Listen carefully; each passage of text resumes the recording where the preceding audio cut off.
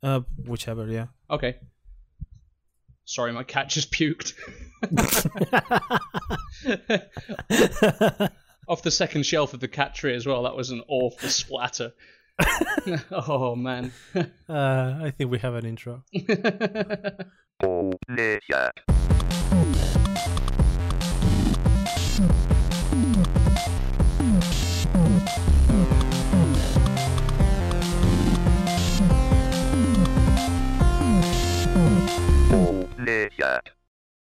Good afternoon, everybody, and welcome to the Go Play That podcast.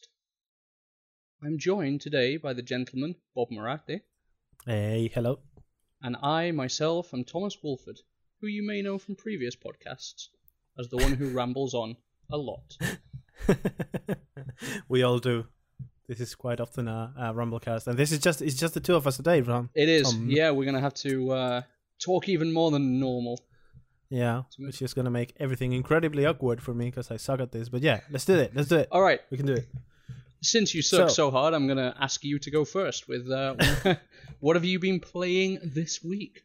Right. So I've had a friend coming over to visit from Spain and stayed over the weekend, and we had this little gaming at Bob's at home. It was just the two of us, so it was not really that epic as the ones that are held at Rob's. But we had a bunch of fun, and I introduced him to a lot of our GA favorites, like Keep Talking and Nobody Explode. He loved that. And we played a little bit of Crawl, and I don't know, what was the name of it? Ultimate Chicken Horse? Oh, yes. Yeah, so Ultimate Chicken Horse, we also played that. I don't know, I mean, we played a bunch of them, but the one that we actually managed to stick with was a game that I got already a few months ago through PlayStation Plus subscription, and that I already owned on PC, which is Gauntlet Slayer Edition. Gauntlet. I cannot really say exactly how it compares to the original Gauntlet, because it's been literally decades since I played it. I was going to say, I bet the graphics are better. Yeah, the graphics are slightly better. but yeah, I mean, mechanically, I think it's pretty much the same premise. So you just go into the dungeon, you shoot enemies, you go down floors until you reach the end of the dungeon, and you accidentally shoot food, which will cause your partner to be mad at you because he was really bad on health. And yeah, this is the essence of Gauntlet. So yeah. So this is 4-player co-op, right? It's 4-player co-op maximum. Yes, you can do local and you can do online, which is pretty nice. I'm not sure if you can do both combined. That's something that I really would like to try out someday. Mm-hmm. But yeah, it's been designed by Arrowhead, which, in my opinion, I think they are specialists in this genre. What else did they do? They've done Magicka, they've done Helldivers, and yeah, pretty much all that, and Gauntlet as well. I think they did Magicka. Just let me Google that real quick. Let me Google that real quick, because I'm not 100% sure if it was just Paradox. Yeah, it was Arrowhead. Okay, so once again, Go Play That, doing all the research before a podcast. No, it's just that I try to summon this knowledge from the top of my head, and I think I may be mixing up, because I know that all of them are published by Paradox, but I don't know if the developer is the same for all of them. So yeah, I do know that Arrowhead have done a bunch of these games, and they do them well. So do they? It's I hated fun. Helldivers. I did not really hate Helldivers, but the problem that I had with Helldivers is that I never really got the chance to properly play it. Okay.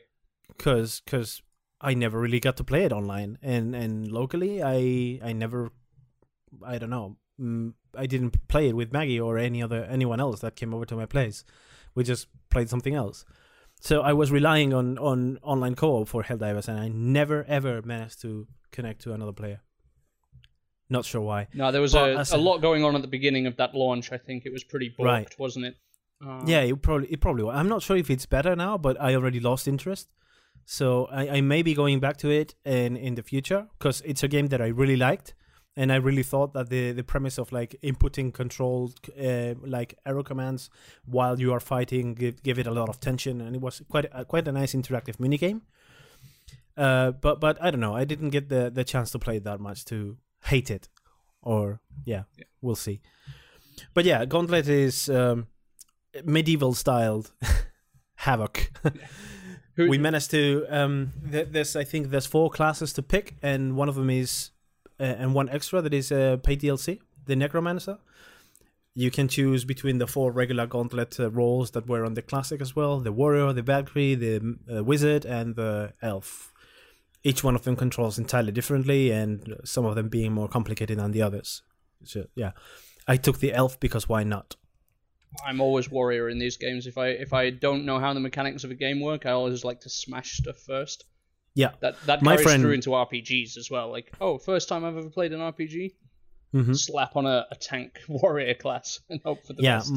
My friend was the warrior in this case, and I think that we were pretty well balanced because he was like the tanky guy who was like in the front line, and I was just behind with the bow and arrow shooting bombs and stuff, and I was the one that was actually accidentally blowing up the chickens and turkeys and all the food items here and there. It was a disaster at some point, but regardless of that, we managed to keep through it, and we played it on normal difficulty, and we managed to reach the very last stage with the final boss. But we just couldn't deal with it. It was too hard.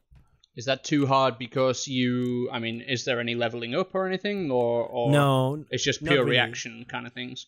It's pretty much pure reaction because with the gold that you collect on the dungeons, you can unlock different moves and different skills and different relics that have like an additional skill, but these are never game changing, So you can choose, for example, with the elf, you could choose between leaving a bomb in the floor that explodes and deals area damage, or you could choose another example is to put another bomb that spawns roots and kind of holds the enemies in the area for a bit. Okay, so it's kind of crowd control both ways. But yeah. Yeah, more or less, yes. So it doesn't really change a lot the way you play it. You always like stay behind and such. But yeah, at some point on the final boss, there were just so many things going on and so many enemies that were like time sensitive. There is one particular enemy that I find really annoying. Some sort of summoner or something that casts some sort of curse on you. And you have to kill him before he completes the casting. Otherwise, you will get a massive damage on you. And when there's 5 of them on the screen, things get complicated because you never know exactly which one is the one that is casting the spell on you, unless you are like pretty quick in noticing. You may be already too late. And of course, it's not only identifying; it's also get to the guy and kill him without having the other 1,500 enemies kill you first. So it was a pretty crowded screen at that point, and yeah. Would it have helped having 4 people? Do you think? Maybe so. Yeah, because it's kind of a trade-off. You would have 4 people, but the extra lives are shared with the amount of players that you have. So you would have your own life, and then you have another pool called the skull coins. And skull coins, you get skull coins by killing on more enemies here and there. And whenever a player dies, he can spell a skull coin to come back to the game. Right. But it's shared between all players. So let's say if we were 4 players and we only managed to get with 2 players up to 2 skull coins, I'm guessing that at some point someone would die and wouldn't be able to respawn. Sure. Because I think that's pretty much what would have happened. It would be, if we all played well and we wouldn't die, of course, yeah, I guess it would be easier with 4 players. But at the same time, it's a lot more risky because there are no extra lives for everyone. And of course, the chickens in the floor are also shared and everything. It only spawns 1. And if you're playing alone, then, oh, great, chicken for me. Otherwise, who gets it? Who has less life? I don't know. Who needs it most? You see, this is where it all comes crashing down for me, because I would just be like, it's my chicken, whatever. Imagine if you have this situation where there is only 1 chicken, you're both dying, and someone accidentally shoots it. I can see why your friend went back to Spain in a hurry. He was so mad at me that he decided to go back. Yeah. I mean, is it one of those? Is it a friendship breaker of a game? Depends on how seriously you take it. I mean, it revolves a lot about accidentally destroying chickens and greed. Okay. Because the gold that is around in the map only goes for the player who picks it up. So if you see it first and you grab it first, then the more gold you get. Yay. but you're also a greedy fuck that is a bad friend. Yeah. So yeah, I mean, if I guess you could say that it can break some friendships if these friendships are quite superficial, Sure. so to speak. Sure. So yeah, so there you have it. Gauntlet, we've had a nice run over the past weekend, and we may want to compensate with something that you have been playing. What have you been playing? I've probably been playing the completely polar opposite type of game to Gauntlet. Because I imagine Gauntlet's super hectic and stressy, and it's pretty hectic. Yeah, sweating and panicking and screaming at each other, that kind of thing. I've been playing Adrift. Okay. Which is ADR1FT, I guess, for Google purposes. But yeah, Adrift. I don't know if you know this game. I think I've seen a few screenshots, but I know nothing about what it's about. Okay, so hit me. It's space. Space? Yeah, man, but it's like proper space. Actually, the way I've been describing it to my colleagues at work is kind of like the aftermath of Gravity, the movie, but with no George Clooney for comic relief. Oh boy, okay. Yeah. I have not watched the movie Gravity. Is there anything in particular that I mean, I guess I can imagine what it's about. You sort of come to as you're an astronaut, and you come to after some sort of calamity has befallen your space station. Okay. It kind of is hinted at through the story as to what happened. Obviously, there are kind of collectibles, sort of hidden items, data discs, this kind of thing, that you can pick up more of the story, but the story isn't actually directly told to you. Mm-hmm. But you're the commander of the space station that had 5, as far as I know, 5 employees. Astronauts? Employees, if you're an astronaut. It sounds so basic. Yeah. But you're working for a company out there in space in the near future, and something awful has happened to your space station. Yeah. Where even the cleaning guys have to have a PhD. Exactly, but in astrophysics. Yeah, not anymore, because they're all dead. No, so the idea is basically you have to float around using your suit and the sort of mini thrusters that your suit has to restore 4 sections to sort of basic working order, so you can use the evac shuttle, which is at the moment offline when you start the game, and you have to sort of activate 4 mainframes around the shuttle. Okay. Now, the cool thing about this game is that it is, I guess it was designed for VR. Yeah, that's one of the things that I know about the game, that it works so well in VR. Well, but as I was playing it on the PlayStation, I didn't have the chance to test it with any VR gear. All I can say is it straight away was a game that would sell me VR. The VR? Yeah. Okay. Like, if you packaged that and said it's 350 quid or whatever it is for the PSVR, I'd be like, yeah, okay. If you can promise me more of these type of experiences. Well, if it has already VR support on PC, I would guess that they would eventually patch the VR on PlayStation. You would imagine so. But the idea is, I mean, I was playing it on like a 42-inch TV with of course, with surround sound headphones. While it doesn't need it, I mean, yeah. If you happen to buy in the future a PlayStation VR, would you replay it? Yes, in VR? Yes. I mean, I felt I had a great experience, especially having the headphones helped. Because now the thing is that it's like I say, proper space. There is some ambient music in places, and there's some radio transmissions, and obviously you pick up these data disks and hack into computer terminals, and they sort of tell you, like, there's voice recordings, but for a large length of the game, you're just literally floating in space with your own breathing. And that's it. You just got your breathing, which, unfortunately, because of the nature of the accident, you've got a bit of a hole in your suit. Oh. So, and also because your suit is a bit cabbaged anyway, you have no thrusters, so you have to use the oxygen from your suit as a thruster. Oh boy, okay. Yeah, so that's sort of where a lot of the tension of the gameplay comes in. You've got this first-person view out of your helmet, you've got like a kind of a HUD on your helmet so you can see what's going on, but basically your suit is knackered. You're not very well, and you have to make like when you're in the shuttle, in parts of the station, your oxygen depletion is only basically using your thrusters.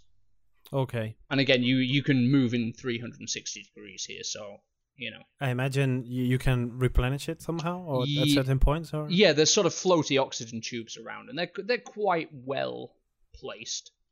Okay. I only died once in the game, and that's because it wasn't the oxygen placement that was the fault. It was the minimap, which is 2D, but you're in a 3D environment. Yeah. So it can be sometimes very tough to work out exactly where you need to go, and I literally got myself lost in space. And the beautiful thing is, I mean, the sound design is incredible. So as your oxygen goes down, your breathing starts to get more ragged and panicky. I see. To the point where, at the end you're like, you're my God. and you're literally like, your vision's blacking out and you're starting to really sort of panic inside your suit. It's really that would definitely make me uneasy as a player. Oh, it's super claustrophobic, and like I say, like Whoa. I played the whole game in one big sitting. Really, it's about 6 hours I think I played through. Mm-hmm. And yeah, there were some real tense moments where you have to make a big spacewalk, because as soon as you're out in space, you start losing oxygen. Mm-hmm. Because you're leaking it out of your suit. So you have to like balance like the loss of oxygen plus your thrust use. Yeah. So it's a game that really like you have to get good at maneuvering.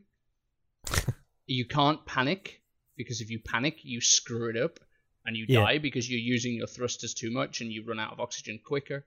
So the idea is like to understand the physics of getting yourself into motion and then not touching anything. So literally like you would come out of an airlock and then sort of propel yourself out into space. You relay yourself a lot in inertia and everything. Exactly. So you just glide, which is also beautiful, because you're seeing, you can see the earth below you, and it changes. There's a day and night cycle. So sometimes you look down and like, because of the stress of the main mission, you sometimes even forget that the earth is down there. Mm-hmm. And then you sort of spin over and you see all the lights of South America sort of distributed out below you. And it's a wonderfully beautiful game. I can only imagine what it would look like on VR on somebody's hefty PC, with a hella graphics card. Well, if we're lucky, maybe we will not have to wander for long. I don't know. Hopefully so.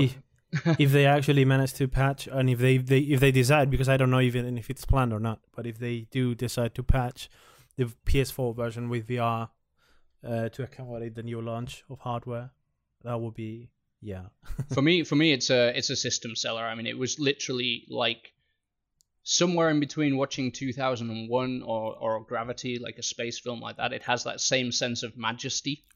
Well, see, 2001 makes myself a better... I mean, I know better 2001 than Gravity. Okay. And I know what you're talking about by that. Yeah, you have this beautiful sort of, just sense of scale and sense of wonder, but also panic and, the fact you're in an extremely hostile environment. At the same time, even though there are no supporting characters because of the aforementioned fact they've all snuffed it. That everyone is dead. Yeah, they're all dead, Dave. There's some like really human moments in it as well, because obviously you find email exchanges and you find personal mementos, and you kind of learn a little bit about your co-workers, and even the voice acting from the main character, you can see that she was kind of, touched by her crew, this kind of thing. And yeah, the story unfolds, you drift around in space, I would say my only criticism, it could be just a little bit formulaic. In the sense that every mainframe you have to do is essentially the same thing.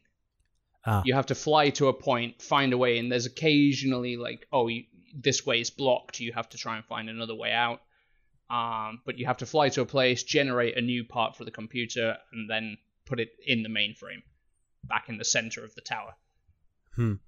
Does the game have any kind of enemies, or is it just space is your enemy? Space is the place and the enemy. Yeah, I mean, there's it's one game that there are no like super bombastic moments. I mean, the start is probably the most hectic part of the game. Okay. Once you have your rhythm settled and you know you kind of get yourself accustomed to the suit, because obviously you can roll, you can go left and right, you can go up and down. So it's quite easy to disorient yourself, but I guess that's a challenge of being an actual astronaut as well. Yeah. But there's really, I mean, that's something that struck me in the game, that actually, apart from the panic of losing your oxygen, the game is super serene. Super, just, in a way, relaxing. Enjoy space. You can't really enjoy it because you are... enjoy space while it's not killing you. Yeah, enjoy space while your oxygen is slowly depleting and you're about to die. No. But it's a game that does not in any way rely on massive set pieces. I mean, the set piece, I would say, is floating out of an airlock and just seeing Earth below you in all the high-def glory of this game, you know? Yeah, I kind of want to play it now. Well, that's the idea. I mean, hopefully. Yeah. I mean, no word of a lie. This is the first game, for sure that I know, unless there are like 10 amazing games from now till December. But this is the first one that's like super game of the year list already. Nice. You know. Nice.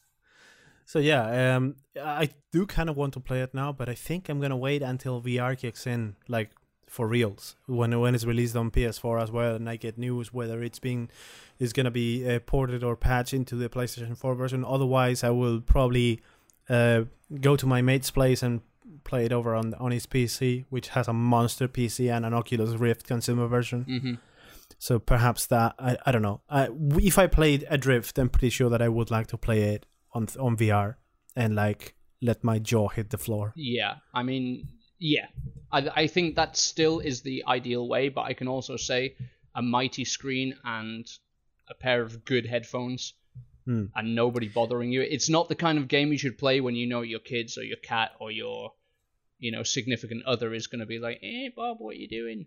Yeah, in my case, it's probably not going to be like that. It would be like, yeah, I play it on the couch. Maggie would be sitting beside me, and we would be watching the screen. And first of all, she would probably get dizzy. Yeah, because of all the rotation, uncontrollable in space and everything. And second, I'm pretty sure that she would be angsty. Like claustrophobic and panicky situation. She would not feel comfortable. I'm sure that she would be not upset, but let's say discomforted by this game. Yeah, I mean, it's super gentle, but like you say, like some moments where especially where you are switching between sort of floating forwards and then floating forwards but downwards, like you maybe come into like an L-shaped corridor and you have to sort of thrust yourself around the corridor. That's when you start losing, or you think you're the right way up, and you come to an airlock that has online written upside down. You've just been totally flying on your back for like 100 meters. and that's kind of like, but then, you're like, oh, but it's cool because I can go through the airlock upside down. I don't have to waste my thrusters flipping myself the right way. But even then, my sort of sense of the right way of what is up and down was kind of forcing me. Like my brain could so much better understand a level if I was the right way up, as it were. Well, yeah, I mean, if there's no gravity, kind of the concept of up and down and what's the right way in terms of orientation is kind of subjective. But that's the thing, but my brain was like, no, dude, the writing's upside down, you're upside down, turn yourself around, you stupid astronaut. But in the same way, I don't know how that would affect me, because my girlfriend laughs at me all the time because I'm terrible with maps. And she always tells me, like, I don't understand how you navigate in video games because, you're crap with maps. And I'm like, yeah, but real life maps don't generally have objective markers, waypoints, lines on the road. Which is something that people should be working at right now. I hope, that is definitely a business idea for anybody who wants it. Do you hear us, Google? Yeah, make Google Maps like a mini map from a game. Done. And also make all cars have a PlayStation controller. But anyway, no, I am getting sidetracked here. But Adrift was a complicated one for me in terms of navigation. Yeah, I can imagine. Because of this up, down, left, right does not have any real bearing. Hmm.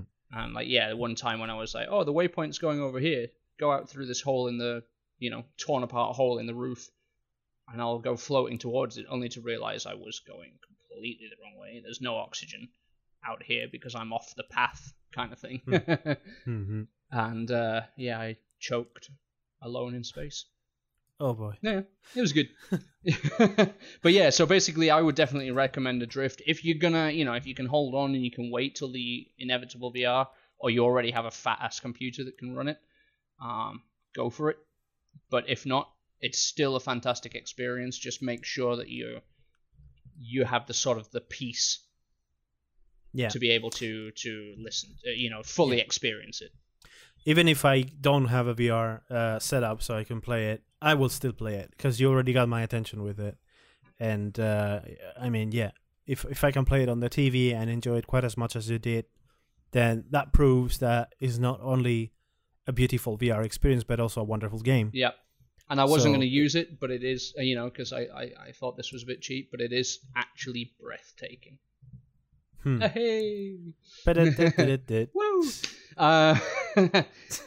Yeah, so it's a great game. It's kind of cheap. I think it's like $19.99. Okay. Which for the experience is great. And you said that you completed it in one sitting. How long would you say it was? Yeah, I was off sick on Wednesday last week, and I plowed through it, and I think I'm gonna say 6 to 7 hours. That's quite decent, actually. Yeah. I do think a one session sitting is the way to play it. Whether that makes you just have a massive headache in VR, I don't know, because I've never had the privilege of trying VR. So I don't know how hardcore 6 hours in a VR headset would feel. That's probably going to be heavy on your head. Yeah, and you probably fall over after taking it off. Yeah, oh shit, gravity's real.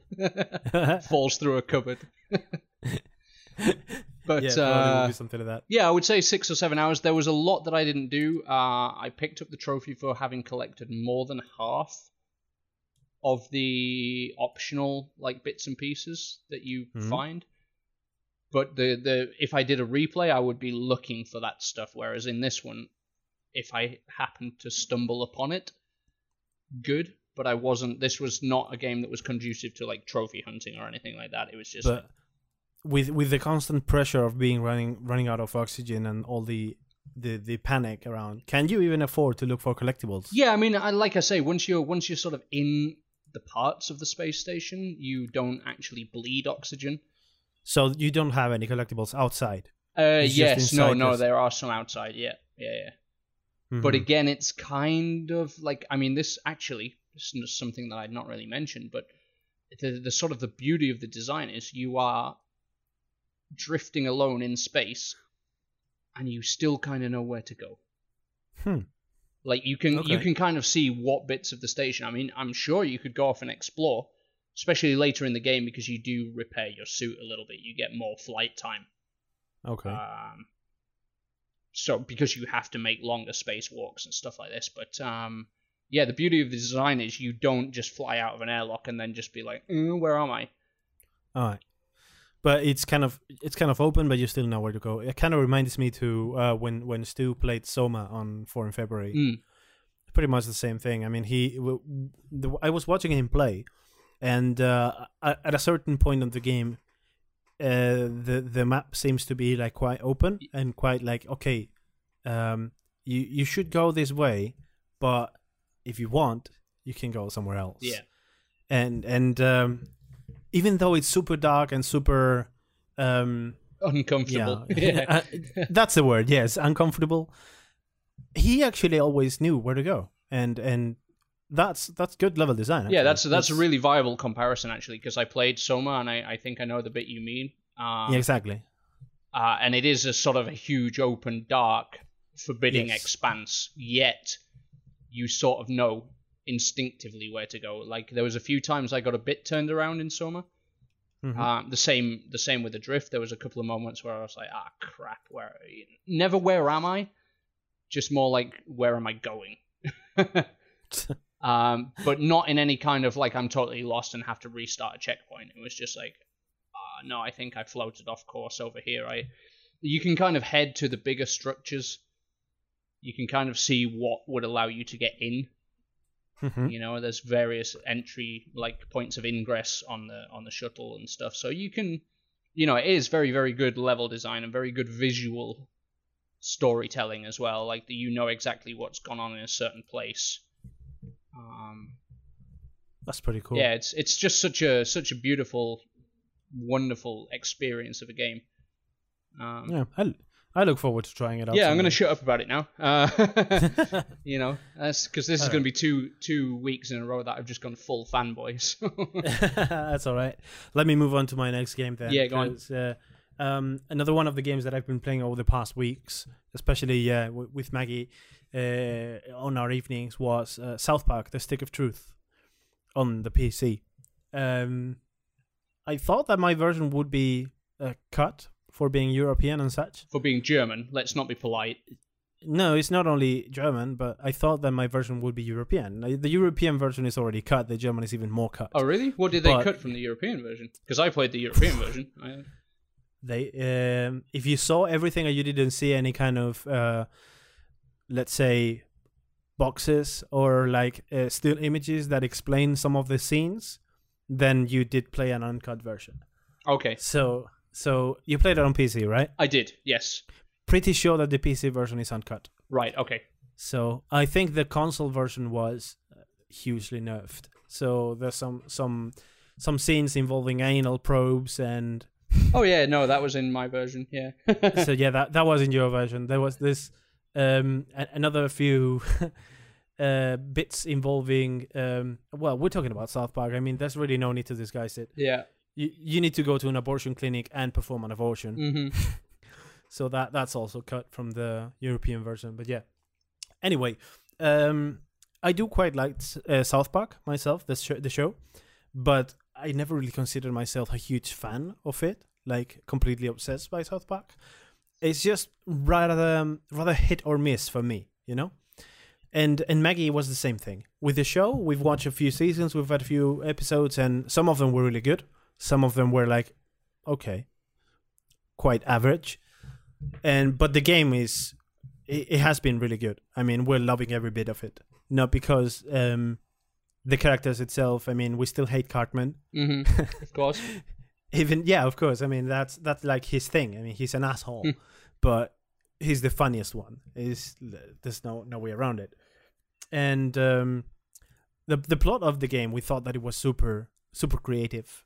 Like, the kids are playing, they are wizards, they are elves, so they are humans versus elves in a fictional kingdom that they made up to protect the stick of truth, which is just a regular stick. And the wonder of childhood imagination. Yeah, the wonder of childhood imagination made video game.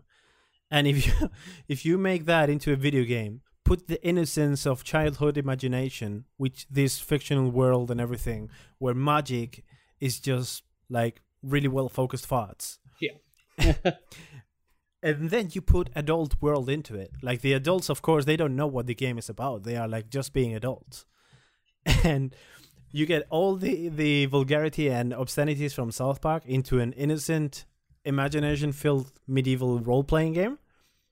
And you would say, okay, man, this is like extremely confusing and it's so out of tone. But no, it doesn't. It works perfectly because it's just South Park and you kind of expect everything. Yeah, it's just like a really long episode of South Park. It's just like a really long episode, a really long, really good episode of South Park. Have you finished it yet? Not yet, right? But I'm quite close, I think. Okay, because one of my like real criticisms about that game was I felt that it could have done with an hour or two trimmed off. Okay. I don't know where from, but I just felt that it kind of overstayed its welcome a little bit. It probably did with the European console version, all these parts that are obviously too, let's say, risky. Adult, yeah, too risque, yeah. All of those are not even playable. So all those mini games and certain boss fight in your parents' bed. I was just about to say, I know exactly which boss fight you're talking about. So that boss fight, I'm pretty sure that was cut completely, because there's no way that they will show in a console. Like, I think it was rated, I can't remember if it was 12 or 16 for Peggy, but I don't know. I'm pretty sure that they will not show cartoony testicles chopping you off. I don't know. It's I know there's been some other games that have had like pretty big hits because of console stuff. Like one of my favorite ones is the what's the game called? I don't even remember the console name. It's so unmemorable. Stealth Inc. Yeah, Stealth Inc. Yeah, on PC it's called Stealth Bastard. Yeah, Stealth Bastard. Which I remember. Is way better. You know. Yeah. But no, I thought South Park was really good. I thought it was like watching a couple of episodes. And again, I used to be a big fan of South Park, but I think I stopped watching in season 13. Like you've watched a lot more than I have. Yeah, I don't think I've seen anything over the last 5 years, though. Have you watched the preamble to the Stick of Truth? No, I didn't know there was one. So, yeah, there's like 3 episodes of South Park that is pretty much like a whole 3-episode build-up to the video game. Okay. Yeah, where the kids are deciding whether... It's Black Friday. Black Friday is coming up. Mm-hmm. And they want to save up money to get either a PS4 or an Xbox One. Right. And the kids end up getting divided because, of course, some of them want the PlayStation 4 because it has a better controller or whatever. And some others want the Xbox One because it has better games and better online, whatever. So the factions keep separating each other. Like, yeah, okay, yeah, we go with PlayStation now, we go with Xbox One. They fight each other and they kind of pool up money together to get just one console. So they all have to like pitch in little money. I don't know. It just builds up into a massive conflict. The PlayStation guys before the Xbox One guys. And it all ends up saying, guys, really, we don't have to fight for these things because we can just have just as much fun playing with this stick. Right, okay. And they get the stick and it's like, immediately after says, South Park, the Stick of Truth, coming soon to PlayStation. So it was like a really, really long ad, really well laid, and I had a lot of fun watching that. And I do recommend you watch it as well. Give it a look. I was thinking, and there's a lot of these cartoons I got to get back to watching that I left, Mainly, I stopped watching South Park around the time it just got really newsy. Like it would be like a topical attack on whatever had happened in the news that week. Ah, I see. Because they got to this point where they had such a quick turnaround on making the episodes. What's the animation studio they use called? Maya or something like that? I don't remember. I can't say. But yeah, they use this animation studio and they suddenly, or animation tool that allowed them just super quick turnaround, and then all the episodes suddenly changed into like a super topical kind of riff on whatever was happening in the news that week, and that was about when I kind of lost it. But the game was good, and the second one is coming out really soon, isn't it? Yeah, in December. That's the thing. I mean, a bit before I started, actually a bit after I started playing the Stick of Truth, Ubisoft announced on the E3 that they were making the.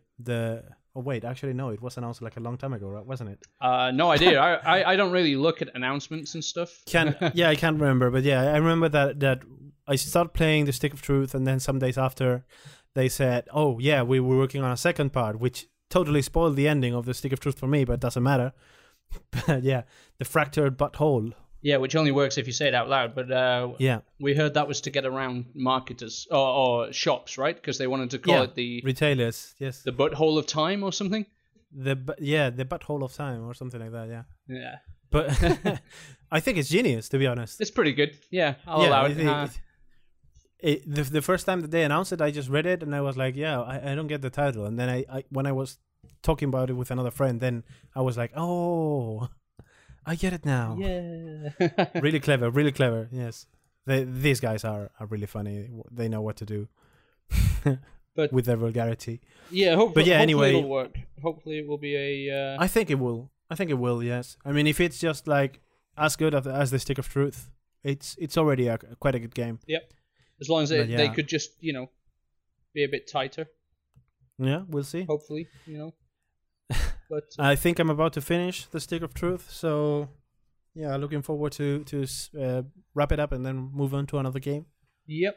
But yeah, until then. I would say this is my customary point where I would say I could think about replaying it, but in all likelihood I'm not going to. Well, especially if you already have like other games that you must finish. Mate, so many. Yeah. At the moment, South Park is distracting me a little bit from playing Tokyo Mirage Sessions, which we already spoke about on previous podcasts.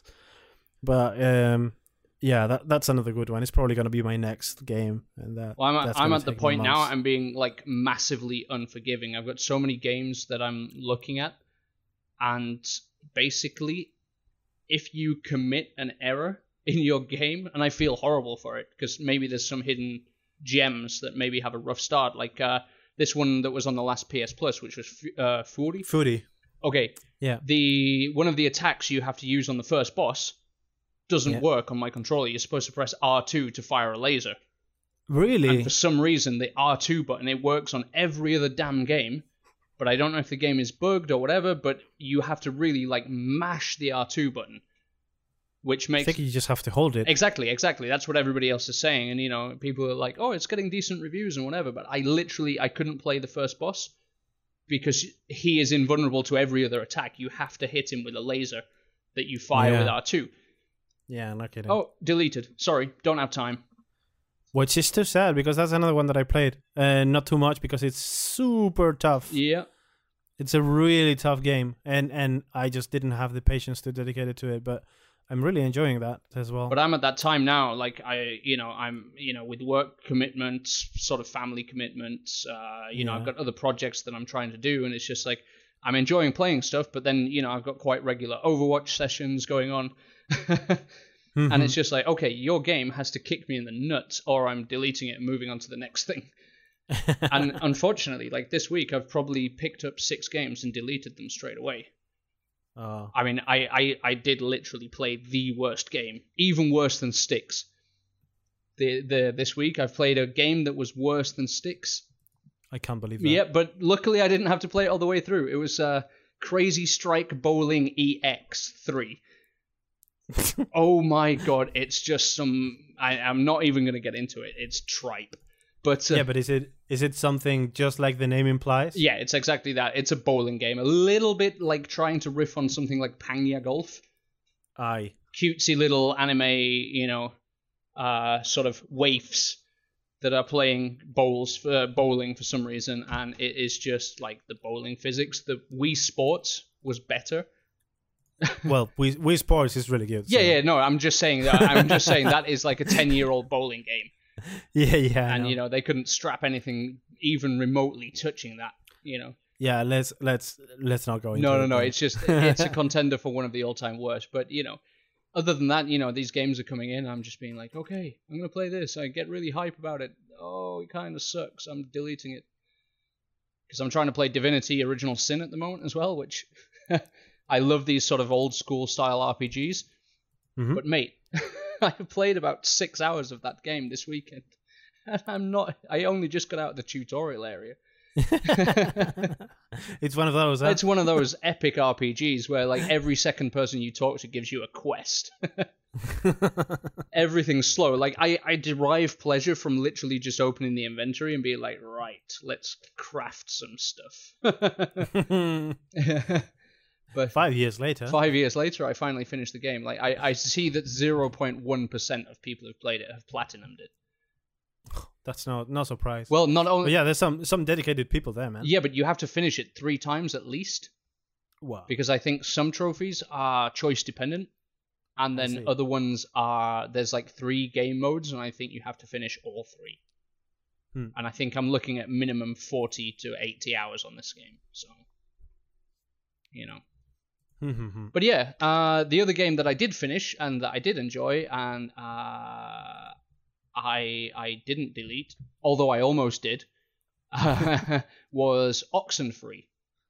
What is that about? Oxenfree, it is in the vein of something like Life is Strange. That kind of, teen angst, not a real game, I joke.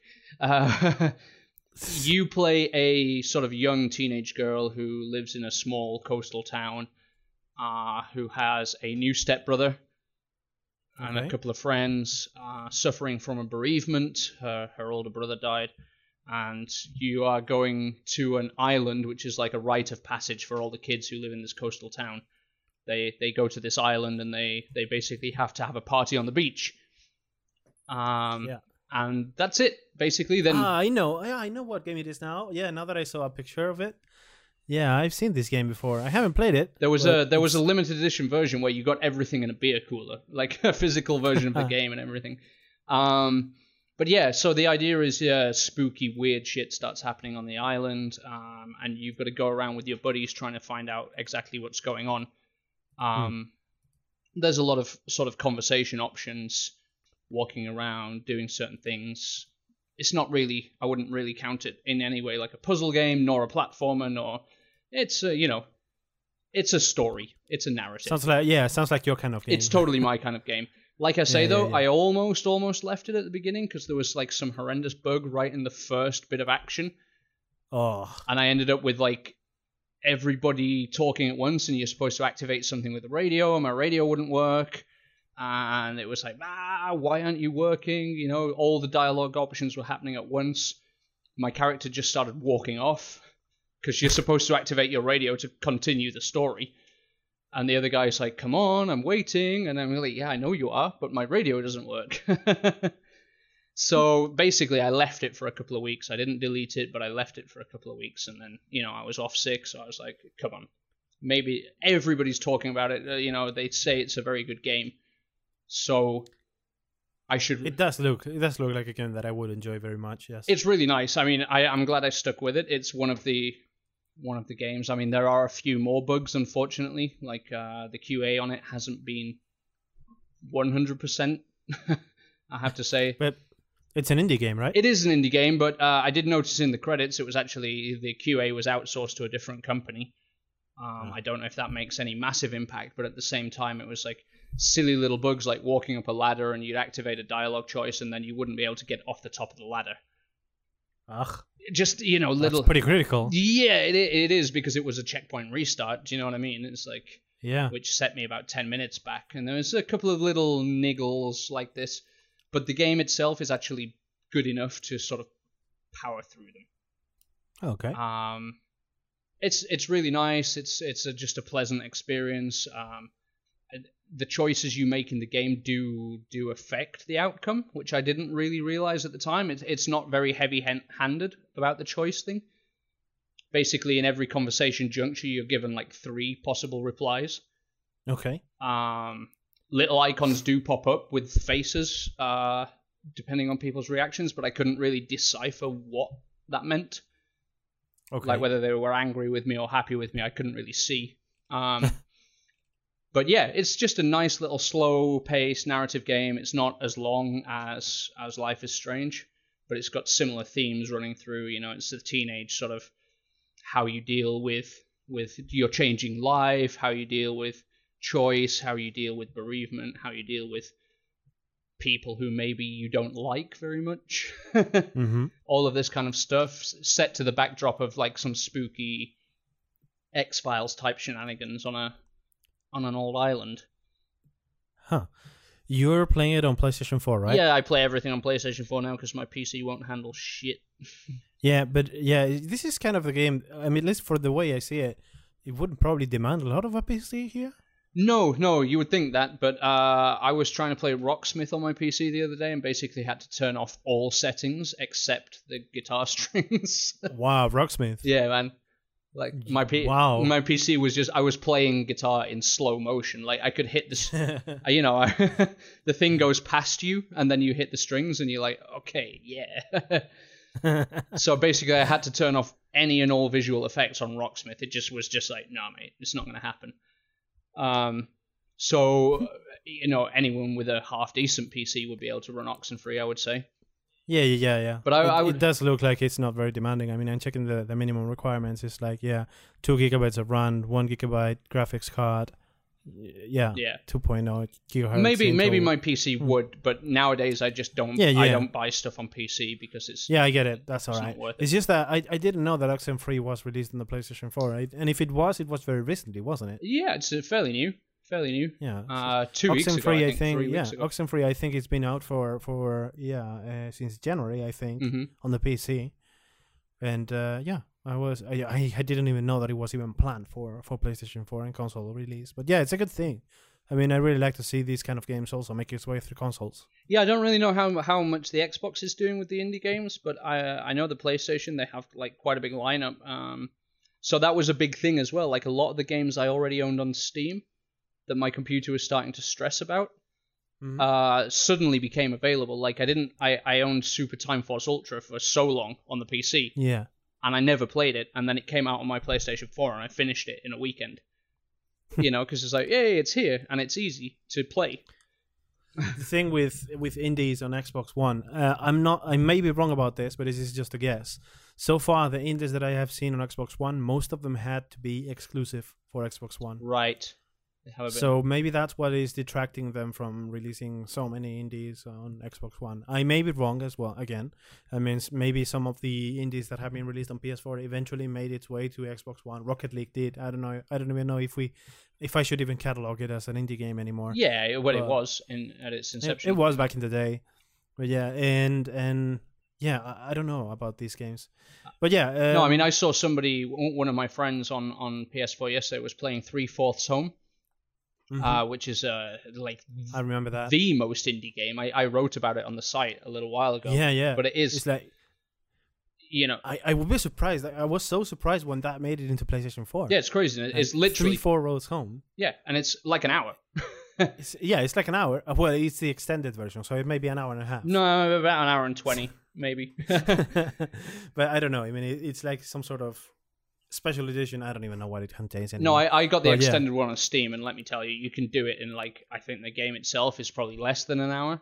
The extended just comes with some photographs because they're talking about like an art project or whatever through the game. So yeah, but it was super weird to see somebody on my friends list playing 3/4 Home on the PlayStation. Yeah, it's cool. It's cool. It is really cool. I mean, I really like to see these things. It's totally not the game that I would expect to see on a PlayStation 4. Yeah.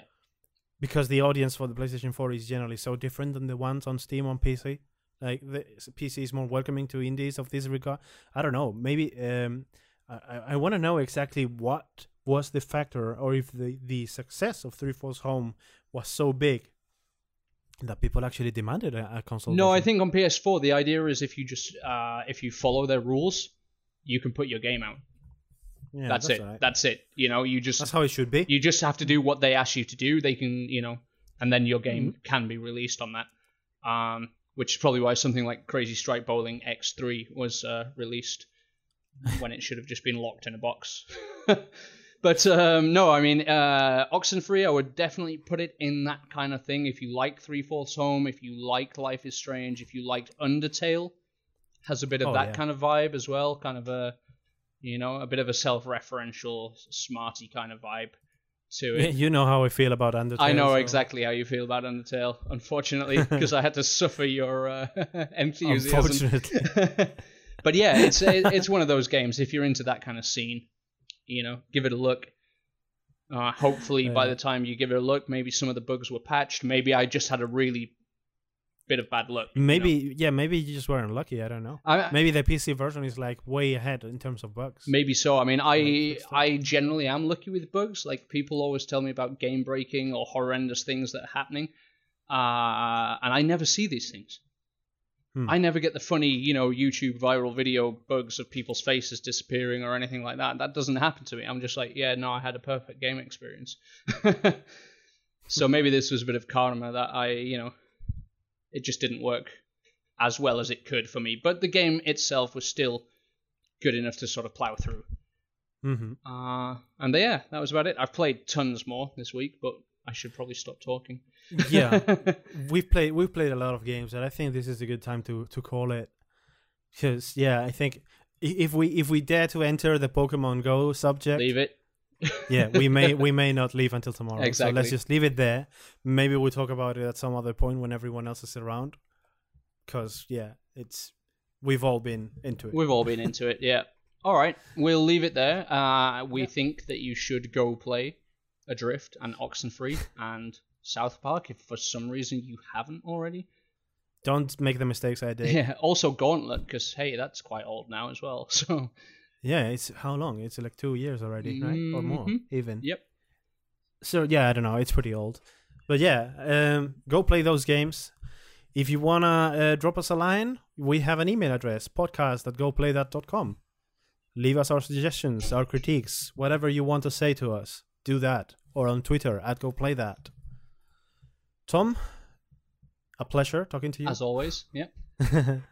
Thank you for being there. Where? And to everyone else, we'll see each other next week. All right. Thank you for being there. Thank you. Bye. Bye. Polleja.